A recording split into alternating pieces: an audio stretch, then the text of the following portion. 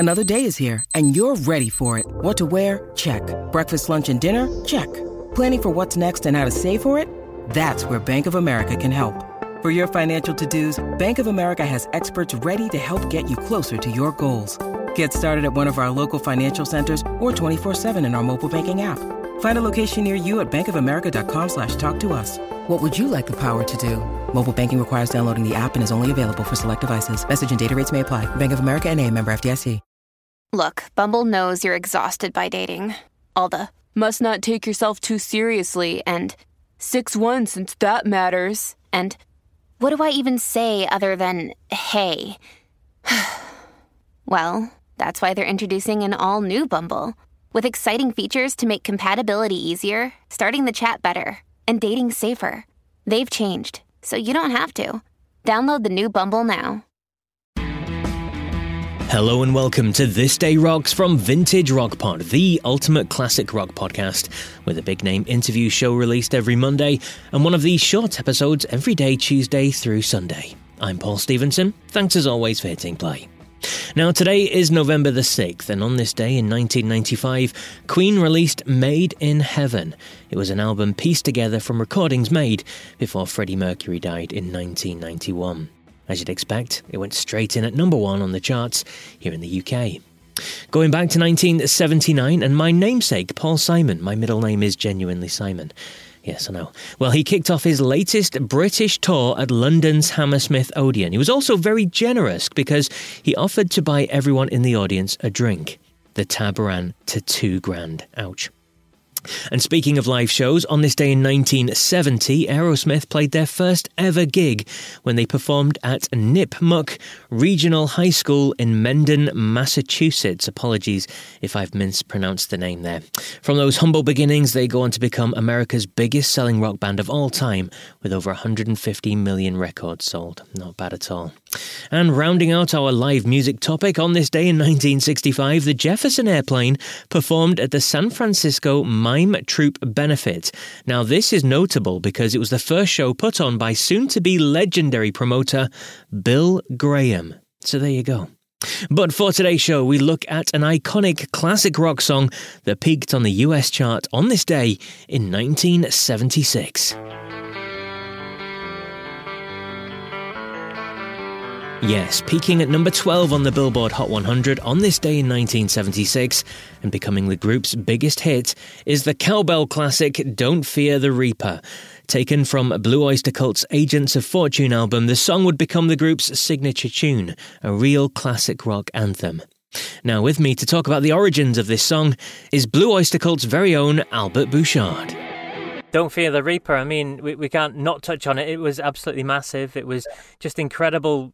It just kind of came out of nowhere, and in terms of the song itself, the structure, I mean, it stops twice. It's not a regular kind of song either, and the fact that it still gets played on the radio and stuff today is still phenomenal. I mean, what was your thoughts at the time, and what's your thoughts about the song now, looking back 45 years on? Oh, well, the first time I heard it, well, actually not the first time I heard it, Don had just called me up and said, here's this riff I just wrote. I think it's really cool.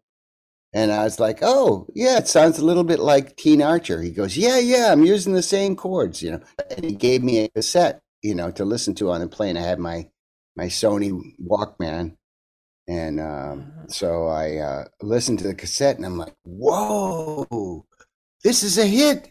Holy cow, man. This is the best song I've ever heard, And I thought it was just amazing. It was unusual.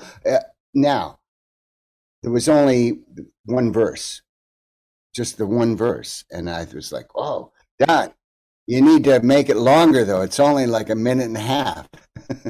I said, well, I got some ideas. He goes, don't worry, I got it all figured out.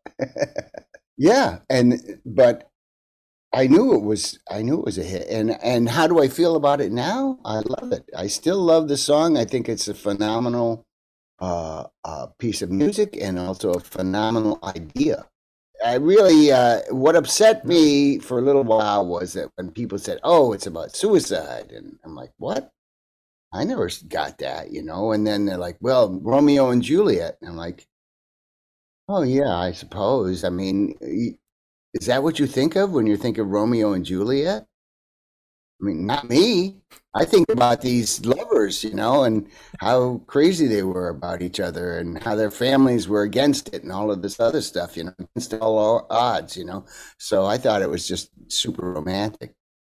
I think Don, he was raised some Protestant religion, and I think he's sort of agnostic. He's not really into going to church or any of that stuff. So this was his like trying to imagine a life after death. The brilliant Albert Bouchard there. That's just a short clip taken from my full interview with him, which you can hear on episode 44 of Vintage Rock Pod. He talks about the cowbell phenomenon that followed, about the other hits with the group leaving the band, lots more as well. So check out the full interview, episode 44.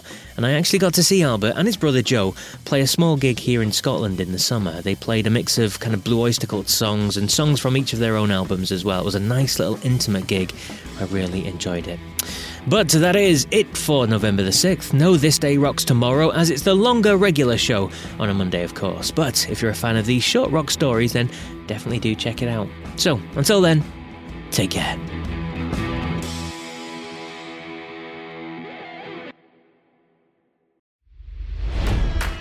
It's NFL draft season, and that means it's time to start thinking about fantasy football.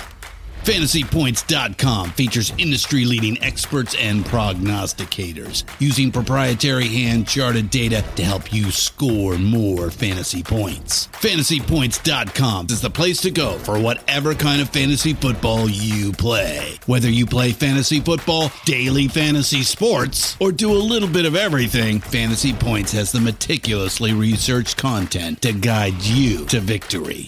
And why wait for the fall? Fantasy Points also covers the new spring football league, the UFL. Join the guru, John Hansen, Scott Barrett, Joe Dolan, and other massive names in the fantasy football universe with an exclusive offer. Use code Pantheon for 15% off any Fantasy Points package, including the all-in package, with access to every article, tool, and data nugget that Fantasy Points has to offer. That's FantasyPoints.com and code Pantheon for 15% off at Fantasy Points. FantasyPoints.com, code Pantheon. Score more fantasy points.